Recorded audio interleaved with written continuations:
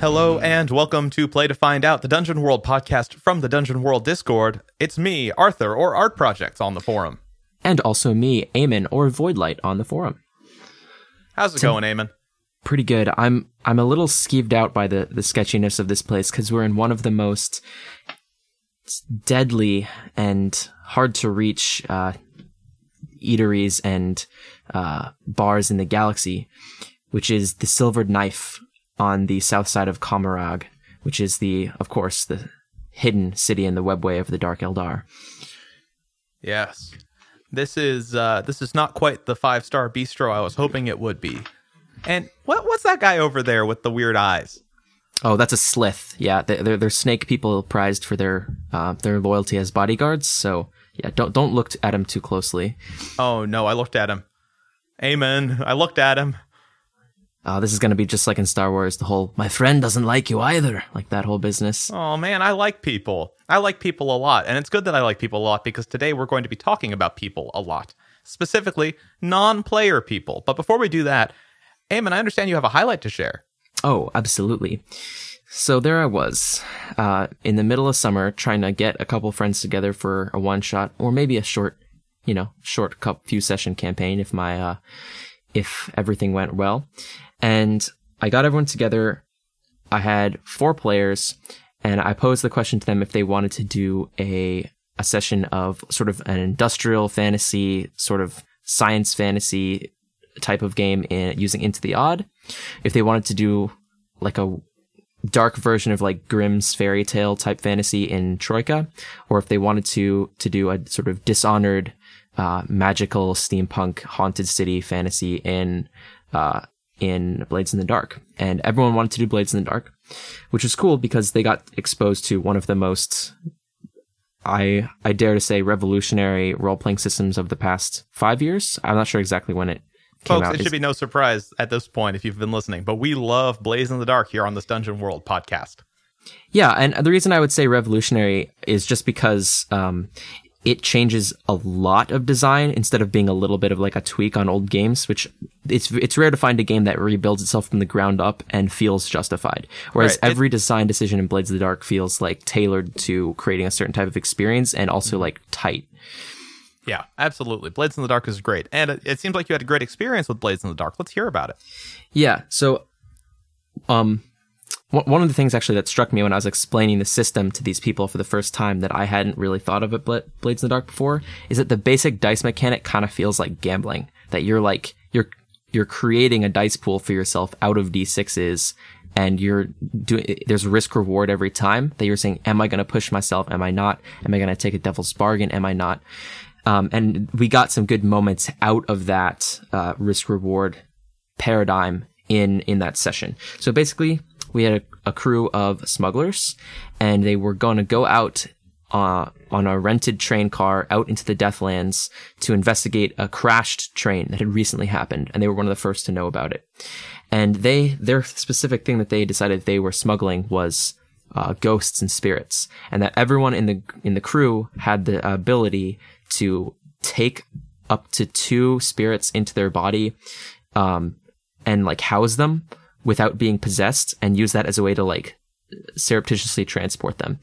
And that was done by binding them to yourself with like a ritual piercing. So all of the gang members or the crew members could recognize each other, that they had some part of their flesh pierced, and the crystal would be glowing when there was a spirit in and pale when there wasn't. And so that flavored a lot of the fiction that we had. So they come to this ravine, and there's a big section of the track just blown out, and they see the train down below that it's fallen into the ravine. And so they start, everyone's doing different things. Some people rappelled down, one person stayed up there, and there ended up being like a newly formed vampire that was on the train that they were trying to get. And there was this dramatic moment where one character took 3 different spirits into themselves, including the vampire, the Whisper character. They were like really pushing the limit of like what they could contain, and they were suffering mental stress. But for the bulk of it, we had all of the characters down trying to deal with the crash train situation except one. The the Leech, which is basically the role of a sort of mad scientist alchemist type character that you can play in Blades in the Dark. And that character was staying up on the train. And he was making sure that their own train didn't fall off the tracks. He was making sure their getaway was ready. And he was also dealing with the situation of another train that ended up coming behind them. And there was the risk that it might crash into them. And so I was trying to manage the spotlight to continually switch back to that player. But in fiction, he wasn't alone in the train. The other two members of their crew were in the train with him, because in Blades in the Dark, it's assumed that there are at least a handful of other people in the crew aside from the actual PCs. And that's both a way for players to have easy access to a new character if their character dies, and also a way for them to delegate in fiction tasks to other characters that can go and like do errands for them. And so since this was a very small crew, they had all the PCs, so it was the 4 of them plus 2 more people. And those were NPCs that I had just spun up at the beginning of the session that were named Talker and Crowl. And Talker and Crowl, in the short span of, just being created in this one day and just being there for a short, 2.5 hour session, were really flavorful. And they got to have good time in the spotlight with this Leech character, being up in the train and showing off some of their own strengths and weaknesses. And each of them was just comprised out of character of just a couple details. Talker was this sort of like grizzled, salt and pepper stubbled man with a scar on the right side of his head that made the hair not really grow back well there. And he was always the pragmatic, shifty-eyed mercenary who was on this crew after a long stint of being on several other crews. And Crowl was a short, pudgy man who always stayed pretty close to Talker, who had his tongue cut out. And because of that, he would drool often and constantly be like wiping that away as like a fidget, because it was hard to keep his saliva in his mouth without the tongue to like sort of regulate that when he like made his sounds that he would do instead of speaking. And the two of them, as Talker as the sort of unfazed by everything, and the Crowl as sort of like easily frightened, takes a lot of coaxing to get into action character, were really funny to have, and really flavorful to have in these tense scenarios, with the Leech trying to like coax them to go down there and help out the crew, trying to like prevent them from using items on themselves that they should use on other people and that sort of stuff.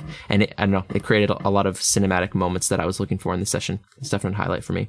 Very cool. I do enjoy the description of Crowl as a flavorful NPC, considering that one of his core characteristics is that he has no sense of taste due to the absence of a tongue. It's true. Yeah. I'm entertained by it anyway. I really like the sound of those characters. Now, you mentioned that one of the things that you really like about Blades in the Dark is that there's sort of an expectation that the crew of PCs will be filled out by a couple of NPCs. And that really brings us nicely to the conversation that I think we're going to have today in our Adventure Workshop. Because today we're going to be talking about some of the ways we can use NPCs in our games outside of and including some of the obvious applications. So why don't we jump right into that conversation? Let's do it. So I think maybe the most obvious place where an NPC makes their mark in a game is as a villain. I can't think of a session that I've run that didn't have at least one villain in the mix. Someone who very obviously is there to be the bad guy and is presented very clearly from the start as being that, whether it's a mustachioed, mustache twirling type, or some kind of evil empress/countess, or, even on a more mundane level, your typical sheriff. By and large, my NPCs end up being villains more often than not. So what are some things that we can do with our NPCs to make them good, or at minimum, like interesting villains?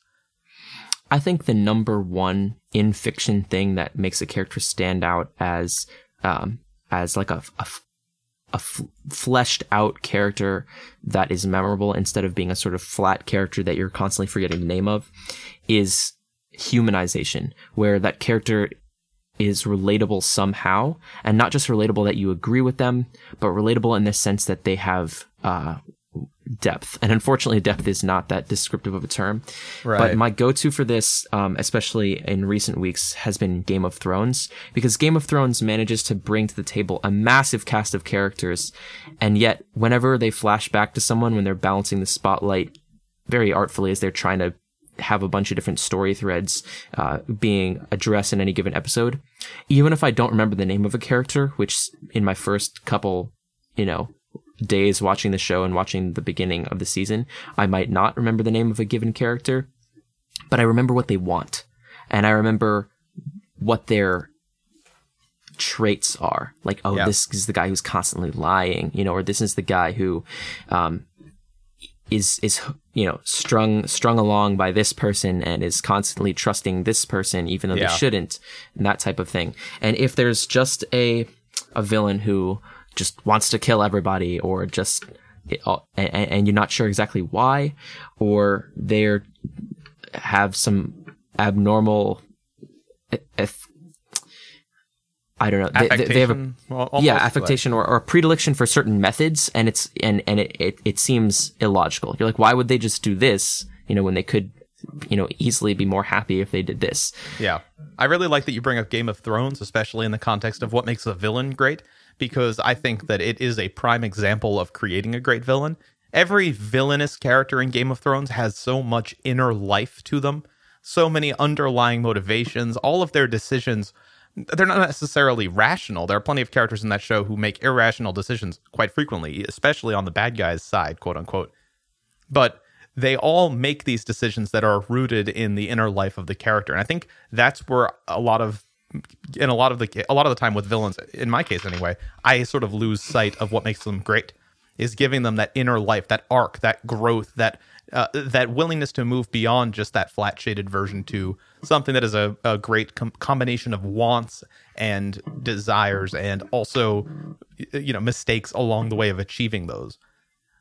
So, that's sort of my key way. The key way that I'm thinking of villains is give them some sort of arc, something that grows alongside the players to make them believable, almost humanize them a little more. In Game of Thrones, what's Joffrey's mom's name again? That'd be Cersei. So Cersei, Joffrey, and the rest of the Lannisters in Game of Thrones, that whole family is sort of portrayed, at least for the first season, as the villains. Minor spoilers for the very first episode of Game of Thrones here, maybe the second one as well, because that is as much as we can spoil by saying that they are villains. Yeah, all I'm saying is that the directors of the show clearly want you to be sort of rooting against these people at the outset of the show. But you come to understand them. The directors of the show allow you to get in their heads and understand them as why they're doing what they're doing, because they always seem miserable, right? Like they're being horrifically cruel to like various people around them in various ways that I won't go into. And they always don't seem happy.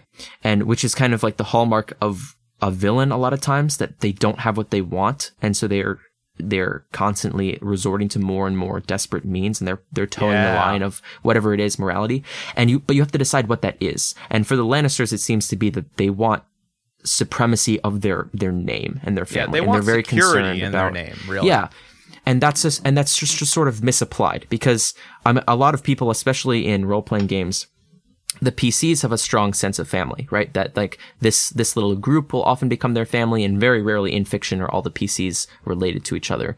But this idea that the villain has one noble trait that is really misapplied, and that they have sort of been, through whatever experiences they've gone through, pushed to seek out in negative ways and extreme ways, that's the hallmark a lot of times of a good villain. I really like the framing you have there of they are never happy, because that is something that is so true and that I hadn't really thought of before. Like, if a villain is happy, it's because right then and right there, they're winning. And that moment, if applied correctly, can be really memorable and really something that really sets aside a particular NPC in terms of their villainousness. Yeah, that hangs together. And like the things that make them happy, like you should point out, like the only times really that you see Cersei smile, and where she's not just smiling as like a social tool to like, I don't know, like the smile isn't a lie, when she's like genuinely smiling because something has pleased her, are times when like people that should be close to her, that she has every reason to just like support and get along with, are like experiencing horrible suffering. And she's like, and that's pleasing her. And you're seeing that she's being pushed in that space of like becoming a kind of a sadistic person. And that's why she's a villain, right? And that's why we would call her a villain. But don't get trapped in just the term of villain and let that be an excuse. The villain is never a reason for something. It's a name that we attach like after those things have been determined. We don't say like, oh, this person's evil because they're the villain. That's a dangerous line to go down to if in your characterizations. Totally. So speaking of, dangerous lines to cross, let's jump into our next category of NPC as I've identified them, the side hero.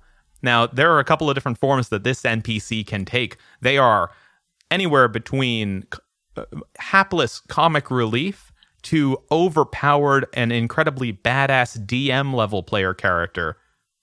Two options that represent ends of a spectrum that I think has a wide range in the middle. But I want to call out a couple of ways in which I worry about side heroes as NPCs. And this is something that I think I have done and that almost every GM has done at some point. There's that classic error of adding an NPC that's really there so that you can play with your players. Someone who's your representation of self in the world.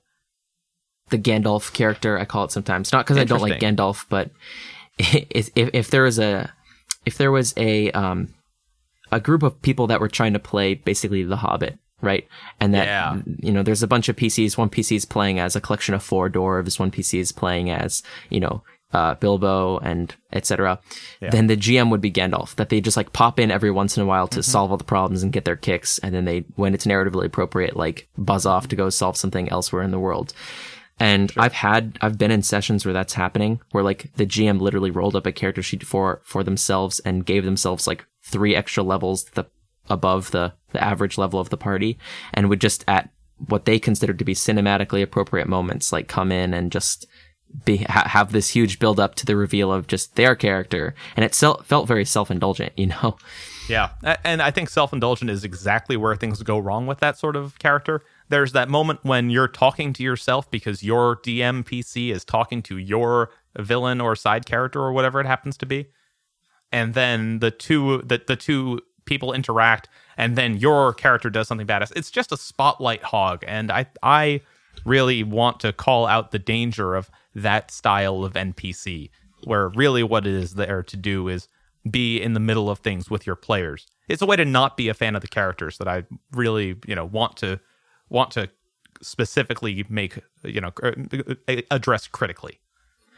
There's a slightly more well-intentioned version of that I think still is not an ideal best practice, which is a character that has plot armor that is always going to be there, even if it doesn't make sense for them to be there, that doesn't really fight much, but is just a GM-controlled character that tags along with the party as like a mouthpiece for information, where the GM is like afraid that like the parties will need to like know things about the world that they wouldn't otherwise be able to know.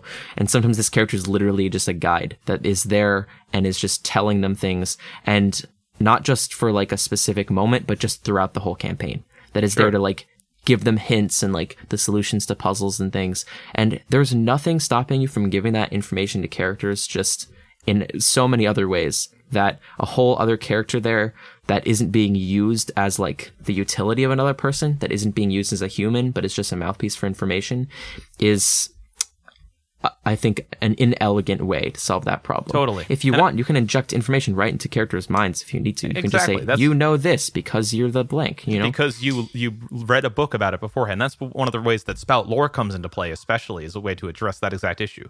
And I do think there's a difference between the guide or the extra warrior or the henchman or whatever it is that the GM provides, and then the hireling version of that. Because I think the main distinction there is that if players choose to get an NPC and almost use them as equipment or as a strategic element of their composition, that's one place where you can start to become the guide, because the players have explicitly said, we would like this character to exist for this purpose. Yeah, and then there's a certain sense when that happens where it's kind of under their control, that they determine when this person continues with them, and when they don't, they chose them in the first place. They potentially had other choices and they went with this specific person. They sought them out because they had a need that they recognized as characters that they wanted to fill. And even if you want, you could even have the players have, like narrative control of that, where like when that character speaks, there's a certain player that always like falls into that and that sort of thing, which can be really fun. There you go. I like hirelings a lot. Hirelings are a great thing. Yeah. And I think maybe that's the key here with something like a side hero. If you are putting it in there and then putting him front and center in the spotlight, that's maybe not the best way to approach it. But if the players are deliberately shining the spotlight onto someone that is not their own characters, then to me that becomes a lot more palatable. Now, sort of in the same vein, or actually really sort of as a midpoint between the side hero and the villain, we got the rival. I think rivals can be a ton of fun if they're handled correctly, and something that I really enjoy messing around with in my own games. Have you ever done a rival? Like an NPC as a rival to the players? An NPC as a rival? I have done, especially in Blades in the Dark, where sometimes when the players, all the players on their little playbooks, there's a list of contacts they could potentially have, and at the outset of character creation, they have to choose one positive contact they have and one negative contact, and often those negative contacts end up being sort of rivals for like some of the characters that I've had. I've had not exactly in the line of what we're talking about, but I've had PCs in the party being rivals of each other. Especially in Invisible Sun, where when you choose your bonds that you have with the other PCs, each bond has a different sort of light mechanic associated with it, and one of them is rival. And when your rival succeeds on an action, you get a +1 to your next action because you're trying to one up them basically. Which is a fun little mechanic. Yeah, so they're constantly watching the other PCs, and whenever they succeed, it's like, oh yeah, now it's time for me to do better. And it really pushes that like almost player rivalry too, which is fun. Totally. And when a rival NPC shows up, it can be a fun way to up the stakes if they aren't directly opposed to the players, but they're competing for something with them. And especially if they're willing to compete on sort of an unethical or unsportsmanlike level, you can really up the personal investment from the player's perspective. Which, not the worst thing in the world, especially if things are starting to lose energy a little bit. One thing that I do think is worth avoiding, though, is the like dark side of the players rivalry like scheme. If you've got 5 PCs and then you create 5 NPCs that are the rival party, and each of those is like a dark version of the group of PCs, that can be kind of unexciting. I think really good rivals are super different in a meaningful way, where you can see like, oh, this is what our party would be like if this, and this were wrong and bad, but in which the actual execution is very different. Yeah, it shouldn't be like simplistic. If you're gonna do that thing where there's like a gender swapped version of the party, or like the shadow version of the party, it should be for like one dungeon room. It should just be like a one-off little thing and not like some reoccurring thing. There's and it's harder to balance a whole group of rivals, but can be very well utilized. I think there's an adventure called the Lapis Observatory, I believe. The Deep Carbon Observatory. And Deep Carbon Observatory is a famous adventure module, I think from Lamentations of the Flame Princess. But contained in that, there's a rival adventuring party that is like trying to achieve the same goal that the PCs are trying to achieve in that adventure, called the Crows. And it's like one of the best like enemy parties I've ever seen in any adventure module. I think that the one thing that can be interesting about a rival, though, is that if they aren't really the villain, if like they're not necessarily doing anything like strictly immoral and they're not evil per se, but for one reason or another, like the PCs hate them, and like that can be interesting where they're not really justified to kill them, so to speak, but they just don't. It's just a character that constantly gets on their nerves, and to explore that, where like this character is bad in the narrative and is clearly opposed to the PCs, but they're not evil. Yeah, there's one. There's an example that I want to bring out as well. Another published dungeon out there. The 2017 one-page dungeon contest winner, Temple of the Moon Priests, has a really good use of rival NPCs that I want to call out. I've read that one. I love it. For those of you who haven't read it, the basic premise of the Temple of the Moon Priests is that there is a jewel of peculiar power that lies buried deep within the lost Temple of the Moon Priests. And it's a very straightforward but puzzly dungeon where there are a lot of different rooms that interact with each other in interesting ways. And one of the interesting things about it is that as the PCs enter into this environment, they will interact with and encounter, depending on which directions they go and where they end up, different members of a rival adventuring party, the Knucklebones. And that does two things. One, it ups the stakes a little bit because there are other named characters that will be there to interfere. But then also, because they got there first, they've already gone into the dungeon and almost serve like hints for where things go wrong. And there are various mechanics in the dungeon where if you interact with certain things, there will be significant consequences. And seeing those consequences visited on somebody else is a great way to communicate to the players that these are the risks you have to deal with. We'll definitely link this one in the description, given that it's free and it will, it's one page. Do yourself a favor and check it out. Honestly, like I looked at this and stopped working on my own one-page dungeon because I was so blown away by how good this was. And I just wanted to sit there and look at it. It is hypnotic in its beauty. So we'll link to that for sure. So that sort of rivals. Let's chat about quest givers. Quest givers are weird. I don't really know how I feel about them because I feel like they're kind of lazy sometimes. Like if I have if I have an NPC whose sole job it is to tell the PCs what we're doing today, then I'm not really listening to my players and leaving blanks and whatnot the way I should be. But also, it can be a really good way to streamline your prep if you can start in media res because the PCs will have agreed to do something that you've already set aside. True. I think quest givers are of the same sort of handbook that the tavern opening comes out of. That on its face, it's not necessarily bad, but it's assumed as the default and has this connotation of being very boring, and so is often used in boring ways. And I think the couple questions to answer with the quest giver is, why isn't this person doing this thing themselves? What does it have to do with the PCs? And to the degree that they would actually risk their lives for it. And how might this be presented otherwise? Like, is this the most effective way this information could be conveyed to the characters? And if it isn't, what might be? Because if there's just a dude sitting in a booth in the tavern and he's like, you should totally go into the hyper dangerous dungeon of severed hands and get me my cat because it ran away, then, and I'll give you some pittance of pay for it.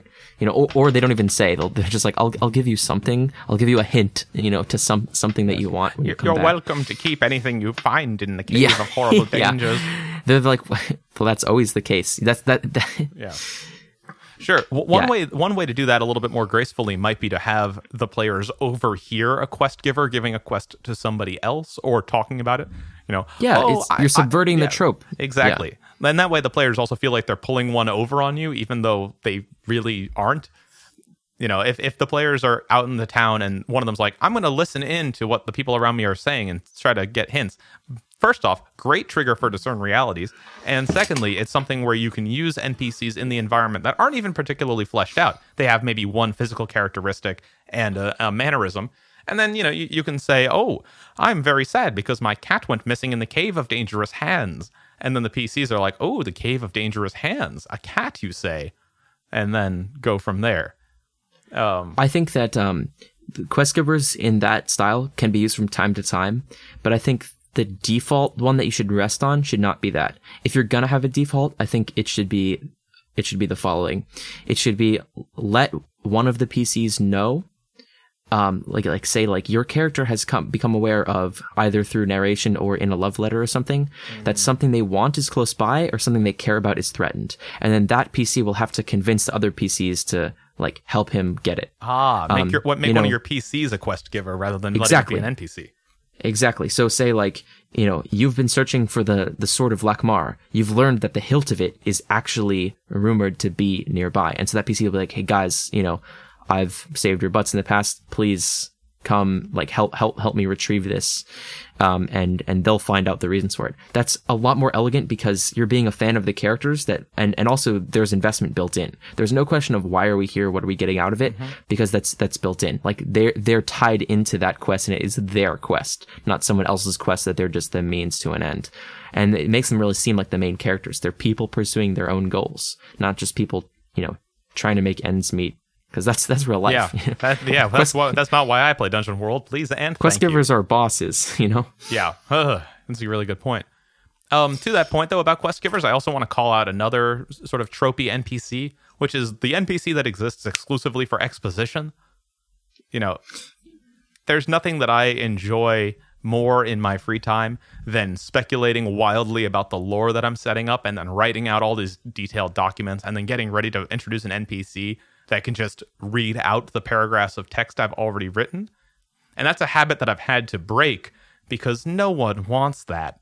No one cares about the hours and hours that I've spent contemplating the lore because, frankly, the players have better ideas for the lore than I do almost always. And my exposition NPC is just going to get met with eye rolls.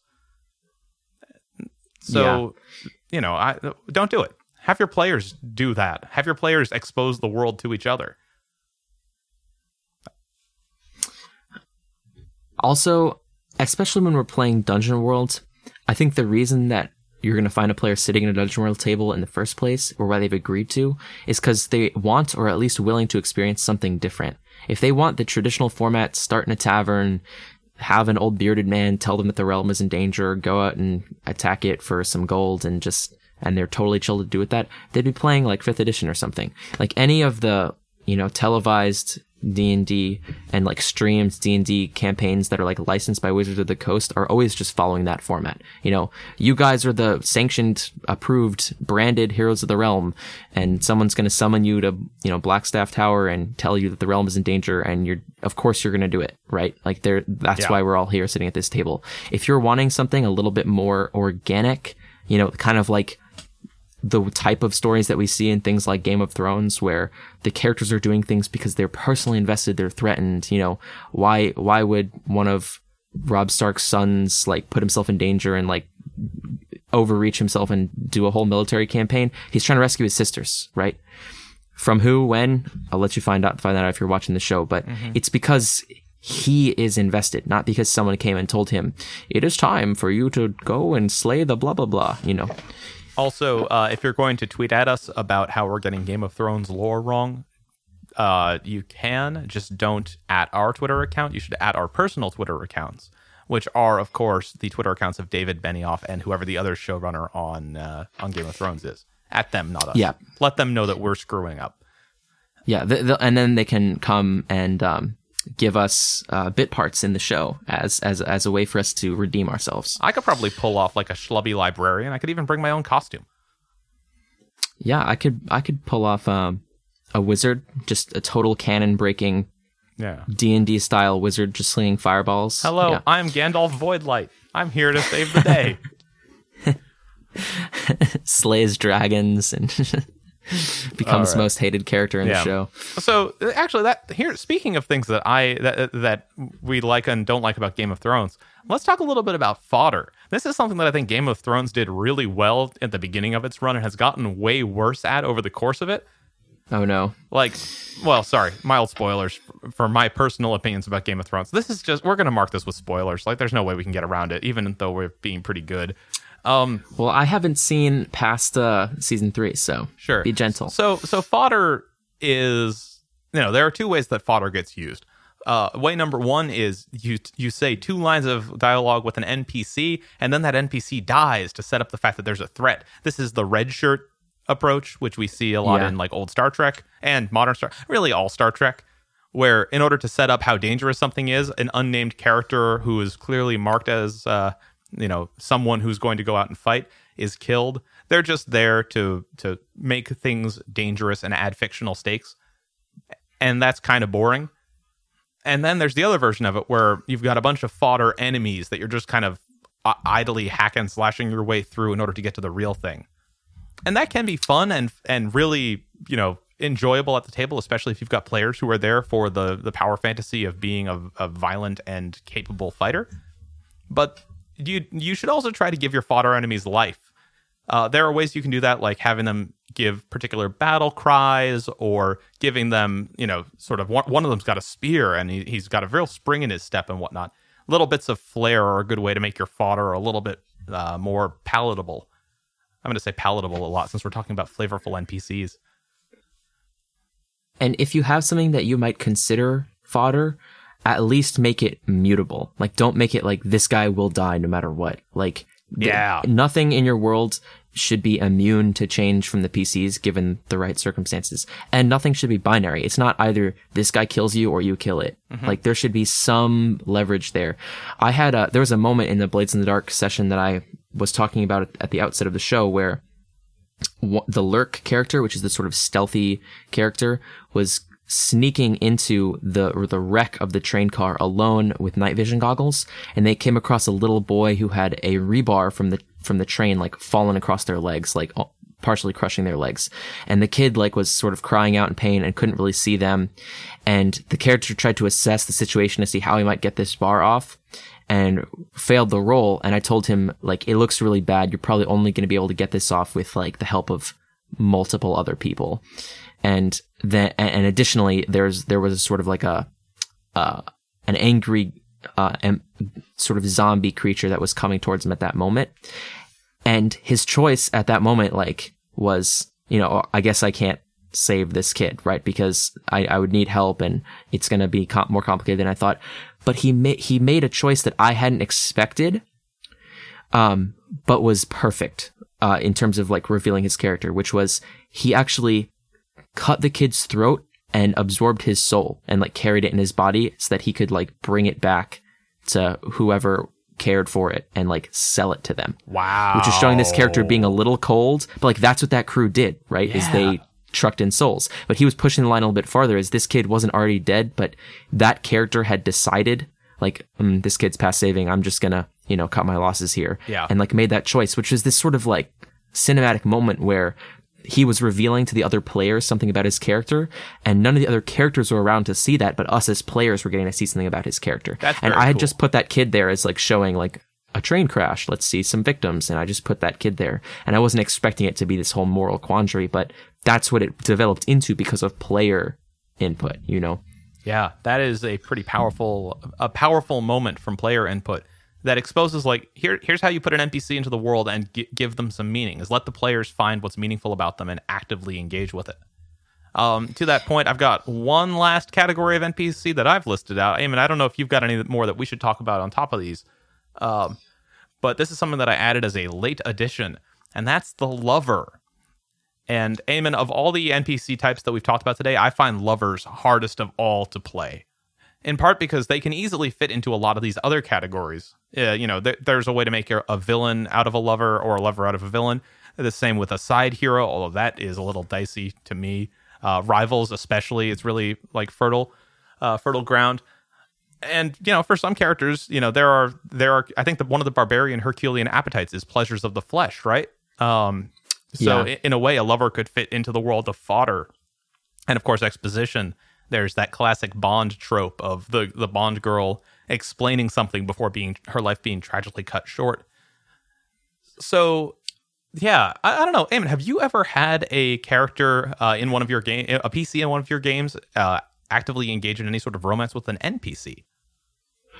Yes, and it's definitely one of the most fraught categories because we have so like numerous examples of how it could go wrong, right? Mm-hmm. And at the outset, the biggest pitfall I think that you want to just step out of the door and instantly step to the left to avoid is that it's a way of dehumanizing a character. They're there just as the lover, right? That this is a character that doesn't have any interest besides their appeal or their romantic interest, or they're just in the story to show that this character has, social prowess or something. Mm-hmm. Often they come from backstories, right? Like a character will say, like they'll give that to you that they had a former lover.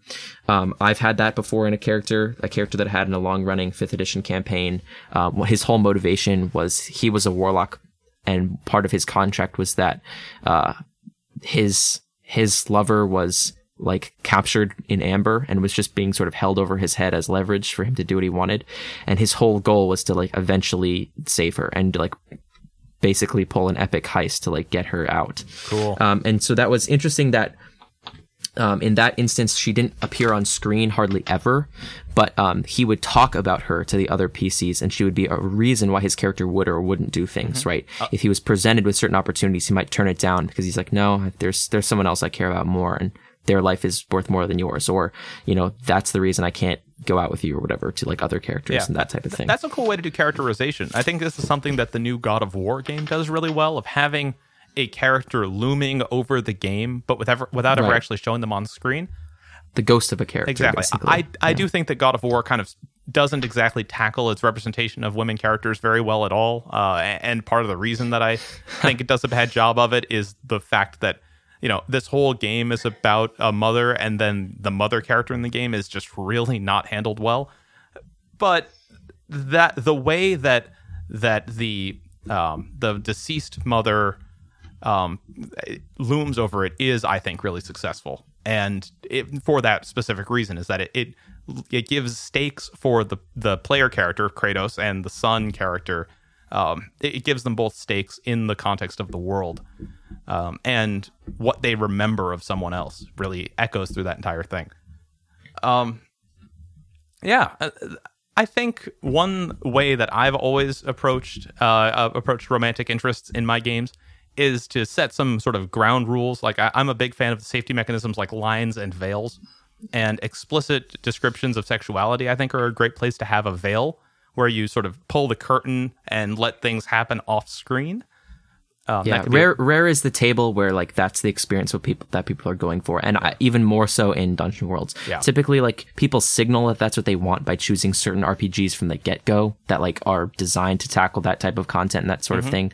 Even though because of the nature of the human experience, it ostensibly could be in any RPG. But for sure, that I'd say, especially if you're inexperienced, so to speak, with having these sort of themes in a role-playing game before, even if you consider yourself really experienced in the realms of love in real life or whatever, that's not, those skills don't transfer to RPGs necessarily.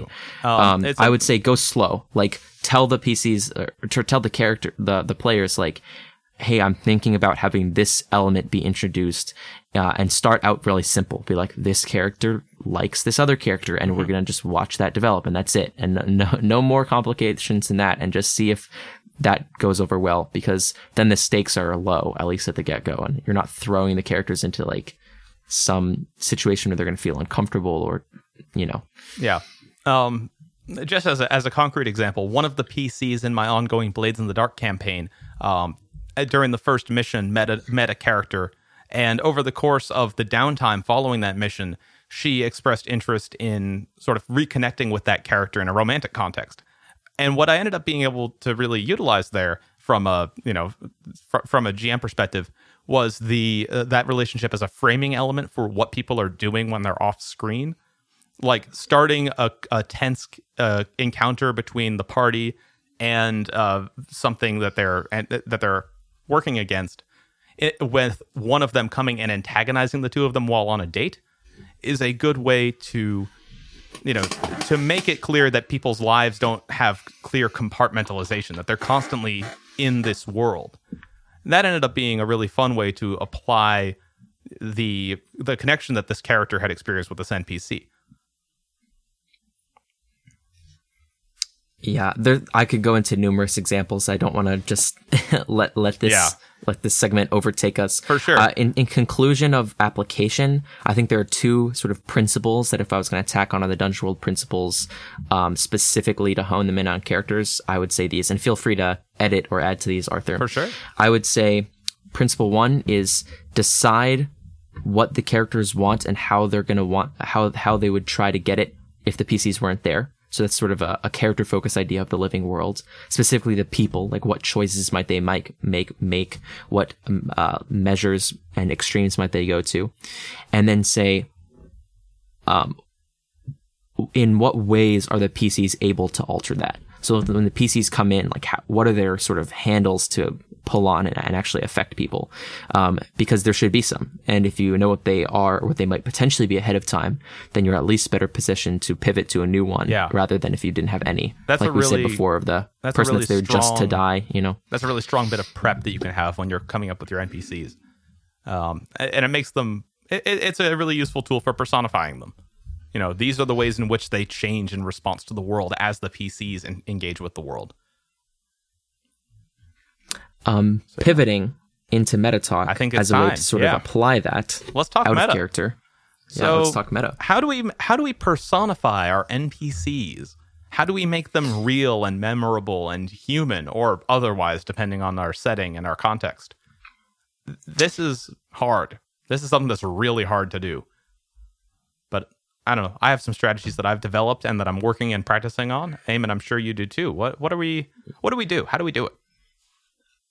The ways, I don't know, I would say that I'm like self-taught in this area, but that's not really true because I've been taught by all of the media that I've consumed, specifically in relation to role-playing games, especially from creators that have done this so well, and that I've sort of tried to adapt and understand what is so good about their strategies. I like in Michael Prescott's Dungeon Starters, his 1-page and occasionally 2-page dungeons that he puts out, he'll have characters in there, but he doesn't have the space to give you like the backstory of this character. It'll be like a few lines.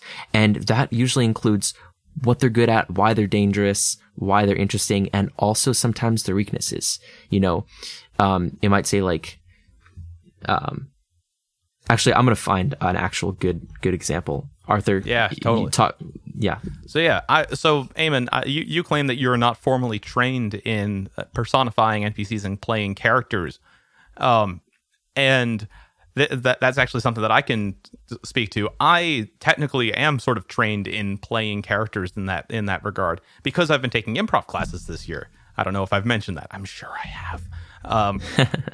And there are a handful of ways, at least in the school that I go to, that we are taught to embody characters as we play. And that's something that I'm still working on. Like I've alluded, I'm definitely consider myself a novice in this. But there are 4 particular points of inspiration and points of nucleation almost for characters that I want to call out as ways to do personification in advance or to prepare them. And they are, in no particular order, emotion, desire, physicality, and status or status. Now, emotion, I think, is pretty straightforward. We should think about what a core emotion in this character is right now and explore why they feel that way and how they express that to the world. There are hundreds of different ways to express that someone is angry. It could be expressed as a sort of inwardness or as outright violent rage, anywhere in between. It could be expressed as, railing and ranting to other characters, or it could be expressed as sort of a quiet withdrawal.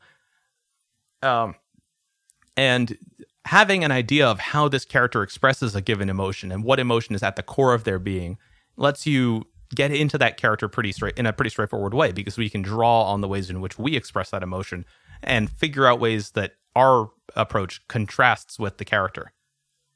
Now, in the world of desire, we can think about what NPCs want. What do they really, what are they trying to achieve? What are they trying to acquire? Whatever it happens to be. Because once we know what they want, we can figure out how they feel about what it is they want and how they feel about people interfering with that and how they express emotion as relates to it. Are they wistful? Are they jealous? Anywhere emotion can end up drawing into that. We can connect with desire and vice versa. They're angry.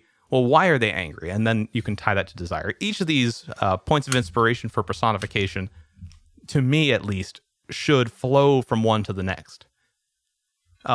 There is also physicality. One way that we can make our NPCs more memorable is to talk not about what they're saying, and rather than inhabiting the character, we talk about how that character is embodied, how they exist in the world. Are they leaning on things? Are they walking with a stiffness or a regality to them? Do they point their nose in the air, or do they bow their heads? Describing the ways in which they move and experience the space that the PCs are also occupying is a reasonable way to give them weight and and memorability too. You're much more likely to remember the person who is constantly touching a wall as though he's going to lose balance than it is to just say, oh, he's over at the edge and he says this, this, and this to you, and we're done. Now, finally, of the personification tools I want to bring up here, there's status. Status is not like, are they poisoned right now? Are they sleepy? It's how do they relate to other players, other characters in the world? Are they at a higher point or a lower point? One way to think about status is not, are they the king, but are they deferential? Someone with higher status will be deferential to the other, even if they're someone of lower status will be deferential to another, even if their titles might imply that they are reversed. A king might kowtow to an adventurer or a conqueror or something, even though the king is technically at a higher level.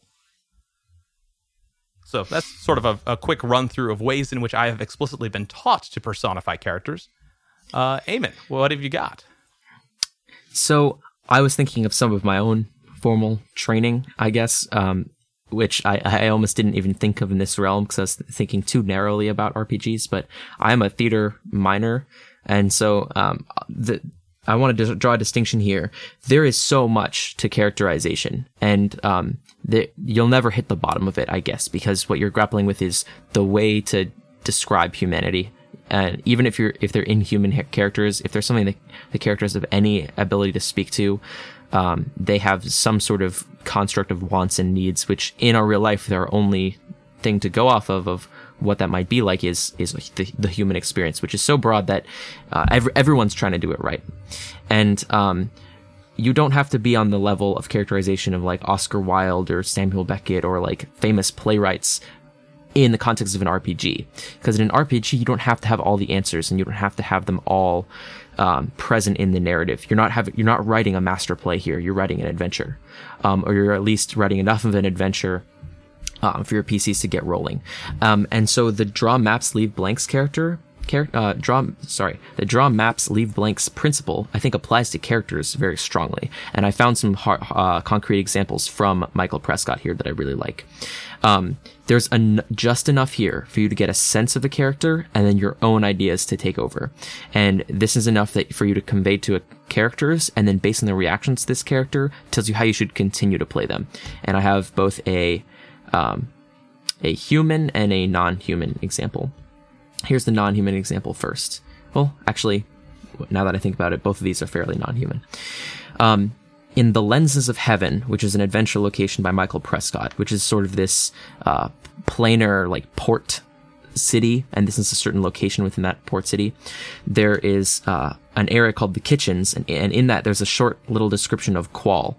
It says, Qual, the cook, is a massive Crayston, which is like a giant lobster person, with a shell of copper and mint green rust. He's a master of variety and delights at using unexpected ingredients. If he's on duty and he feels that he can overpower newcomers, they will wind up in a stew or a pie.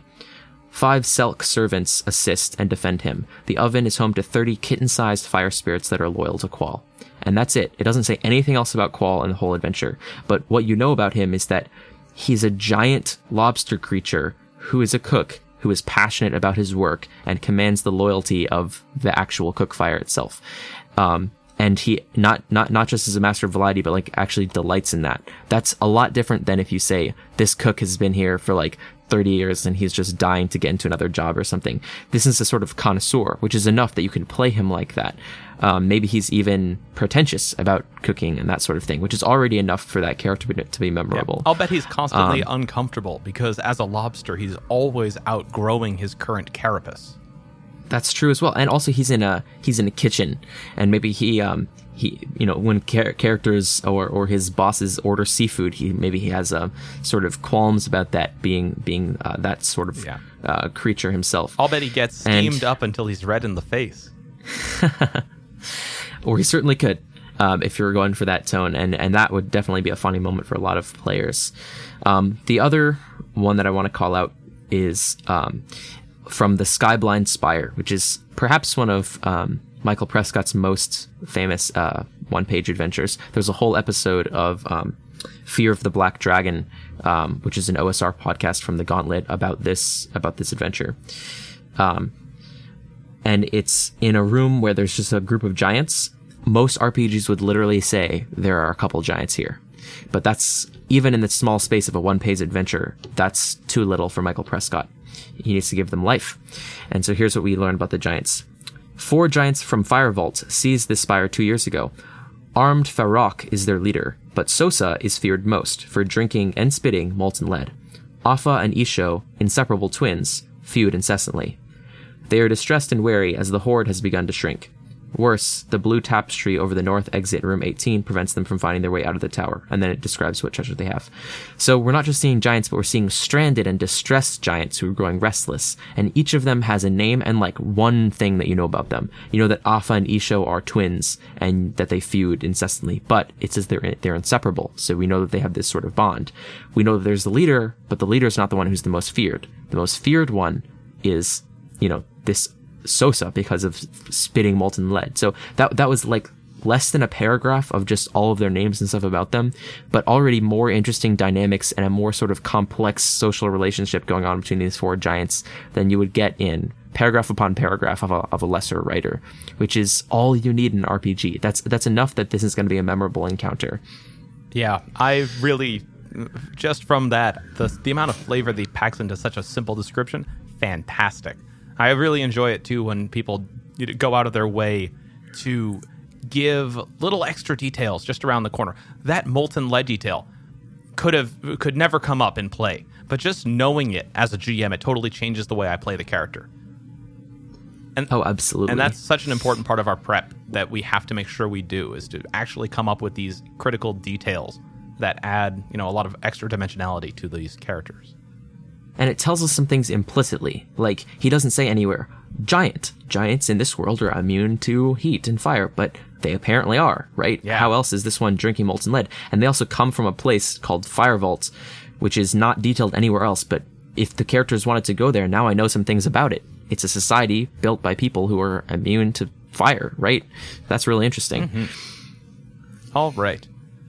Well, I think that is a reasonable place to cut off our meta talk, in part because we're already running a little on the long side and we've got a lot left to cover, because it's time for Picture This. Bum, bum, bum. Picture This. So today we've got sort of a buffet of Picture This, inspired in no small part by the ongoing effort to accumulate the Dungeon Rations Content Zine. That was a bad way for me to phrase it. Ongoing effort to accumulate content for the Dungeon Rations Zine. Shout out to Sentinel Greg on the Discord, whose NPC survey results are available for all to read. We'll link those in the description, and we'll also share a little bit about a really wonderful NPC. Eamon, you want to take point on reading this, or shall I?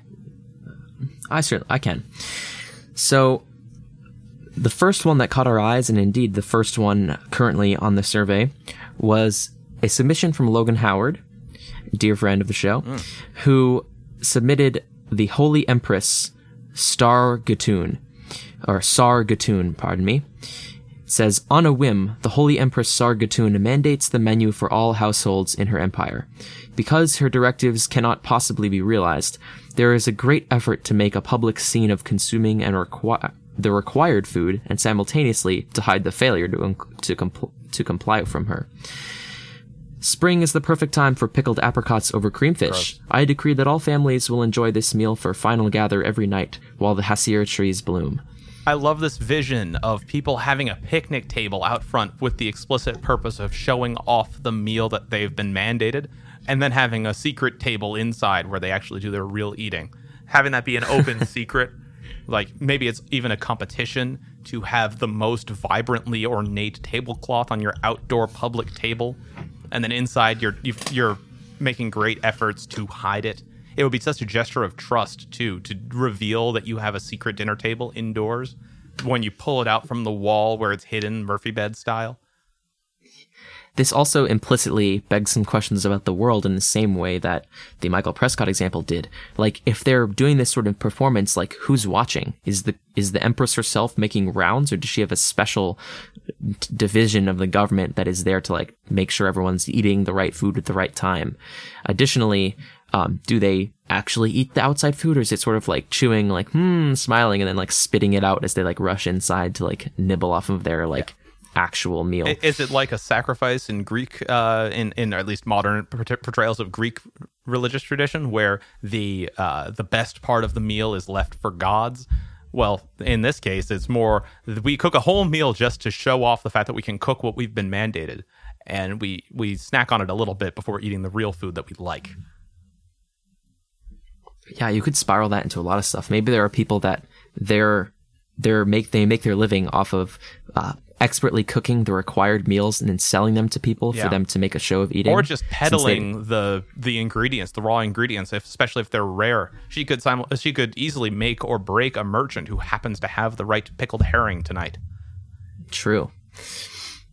All right, so that's the Holy Empress Sargutun.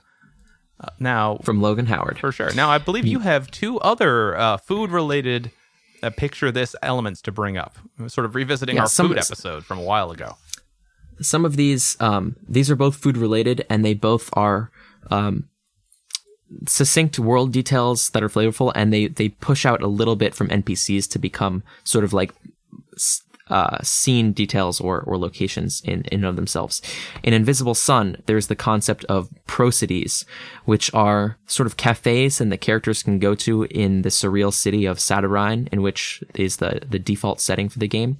And these are places that serve only drinks, if anything, and no food, but they stage readings and performances of poetry and short fiction, and the poetry interfaces with the magic of the place such that it sustains you as food would. So, like, there are some people who, as a matter of taste and style, don't actually eat any food, but just frequent these prosodies often enough to just get their sustenance. And so it's through the certain types or genres of poetry might have different flavors. Like love poetry might be like sweet, like candy, or very bitter if it's about like a breakup, that sort of thing. And you can go on and on about that, but just the idea of like art that can sustain as a replacement for food is a very surreal idea that fits in the Invisible Sun setting. Additionally, there is a sort of pseudo character, kind of a scene detail from one of my favorite single-player RPG experiences, which is the Shadowrun Hong Kong game from Harebrained Schemes, the third game in the licensed Shadowrun revival series. And it's this noodle machine that you first see at a convention, and you in fact can like intercept some comms chatter from like the organizers of the convention, and like you can like steal their emails and stuff if you hack them. And they're all talking about like, why is this noodle machine here? No one bought it. Like, why is it here? And they're just like, let's leave it. Everyone's enjoying it. And it seemingly like infinitely dispenses noodles that like no one's loading it up or anything. And then later when you do a mission and go back to your hideout, the noodle machine is like in your hideout just all of a sudden. And it's just still just dispensing noodles and like doesn't seem to need to be filled. They're like really delicious and just, you know, but it's one of those just slightly concerning, but apparently benevolent, mysterious things that's just never answered in the game. There's just this noodle machine that just infinitely dispenses noodles. Wonderful. That sort of haunts you. That sounds delicious. I'm so hungry. You'd think that in this weird and uncomfortable bar/tavern where we currently are, there would be something to eat, but as far as I can tell, they just straight up don't have a kitchen here. I'm not even sure that they have a tap. There is food, but I've instructed you not to really indulge in any of it because we haven't lived in this city since birth, and so we're not immune to the toxins that they put in everything. Right. I wouldn't even call that food, honestly. You know. Yeah. Ugh. Don't let them hear you say that. Oh God, he's looking at me again. We should probably leave. We should probably leave and start to talk about our community at large, because we've just finished another one of our monthly contests. The character creation contest. And I think what we're going to do right now is take the opportunity to read out a couple of ones that we really like. And then, because we haven't actually picked a winner yet, I think we'll announce the winner in our next episode. How does that sound, Damon? Sure thing. I'm going to need to sleep on this one because they were all really good. These three are spectacular in particular. We got a lot of submissions. I'm lying. We got 4. And we're going to read 3 of them because one person submitted 2, and we don't want to read both of them because that wouldn't be a lot of extra spotlight. And what we're going to do is we're going to just read these out. We're going to credit the provider of them, and then we'll announce our favorite next week. but honestly, all of them were so good, it's going to be almost impossible to choose. I think, Arthur, in addition to reading these out, we should make them potentially available for review in the show notes of this episode. That sounds good to me. Because this is the type of thing that you kind of have to just like look over and just see, because there's the skill of like filling out a playbook in an interesting way. You know what I'm saying? I'll post them on the show website so that they're available to the community at large. And let's start with Dread Pirate Roberts from Thomas. So, Dread Pirate Roberts has the look, joyous eyes, fancy hair, traveling clothes, and fit body, which does indeed hang together. Roberts is a bard. I think I said at one point I anticipate there to be a lot of bards to come through, and certainly this is one of the ones that fits that nicely. Alignment/drive is good. Perform your art to aid someone else. Race/origin is human. We've got bonds. Buttercup is my true love, and I will rescue her from evil Prince Humperdinck. Inigo Montoya was once my enemy, but is now my friend. I will help him avenge his father's death. Fezzik was once my enemy, but is now my friend. With his great strength, he will help me rescue Buttercup.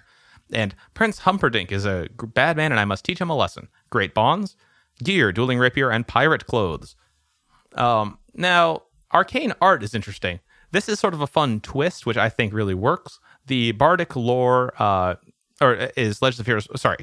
Arcane art is performed by dueling. A duel so beautiful that it is almost a dance, alluding to that classic initial encounter between Inigo Montoya and Dread Pirate Roberts, Wesley. Bardic lore is Legends of Heroes Past, and then we have a bunch of different options from the advanced moves, because this is a level 9 character. That's a very high level. I've never gotten to level 9 in one of these games.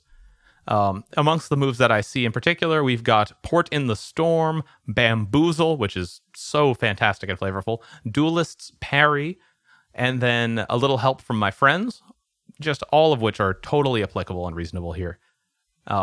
We also have Quest from the Paladin, and Poison Master from the Thief, I think. Yes, from the Thief. These are all fantastic. It is a wonderful way to portray a beloved character, Dread Pirate Roberts from The Princess Bride. I have from Hoodlum on the Discord, Chewbacca, which was written up as a barbarian. It was difficult to choose for Hoodlum. His other submission was Captain America. Captain America as a paladin. But I'm gonna give you a taste of this Chewbacca one. So, of course, the body is tall, slender, with long hair covering the whole body. Clothes, he put a bandolier. His alignment is neutral, because he's going to honor a life debt, and he smuggles to survive. And he made this character level 4. Chewbacca's high stat is strength at an 18, and low stat is both wisdom and dexterity are both at 10s, but he doesn't have anything below 10. He has a single bond to Han Solo. It says Han Solo is always getting themselves into trouble. I must protect them from themselves. He chose unencumbered and unharmed, so long as you're below your load and neither wear armor nor carry a shield, take +1 armor, which I think fits for Chewie. And his Herculean appetites, he put pure destruction and riches and property. And then there are some notes here about which of the advanced moves that he took. He took Appetite for Destruction, which is basically allows you to take a move from the Fighter, Bard, or Thief class. And he chose A Little Help from My Friends, which is when you successfully aid someone, you take +1 forward as well. And he says that he took that move from the Bard class because it reminds him of how Chewie is always helping friends. We hardly ever see him working or fighting alone. Then he took the move Smash, which allows you to, on a 12+ for Hack and Slash, choose something physical that your target has, like a weapon, their position, or their limb, and they lose it, which he uses to represent the fact that Chewie has a penchant for ripping people's arms off. And he said that the Herculean appetites were difficult to choose, and he says that he landed on Pure Destruction because Chewie has his bowcaster, which is a very powerful weapon, and he has a tendency to tear arms off when he's mad, and that riches and property fit since Chewie's a smuggler attempting to earn money. Yeah, this is so correct in my understanding of Chewbacca as a character. Really enjoyed this fantastic work. Now, the final one that we're going to read out today is Dr. Ian Malcolm from the Jurassic Park franchise of novels and movies. Dr. Ian Malcolm is a wizard. He is neutral. Discover something about a magical mystery. He is, of course, a human. We have bonds with the other major characters, including one that I particularly like. John Hammond is keeping an important secret from me. And there's a lot of really good stuff in this, but one thing that I want to particularly bring up is the authors, incidentally, the author is My Own Little World, who is, of course, the winner of our previous competition. One thing that I really liked is that in the email he describes how the spells that he's chosen here are not about being able to impact the world so much as they are representative of the way that Ian Malcolm carries himself. Detect magic is he's constantly looking for the magic behind it and the sort of chaos and the elements of the world at large.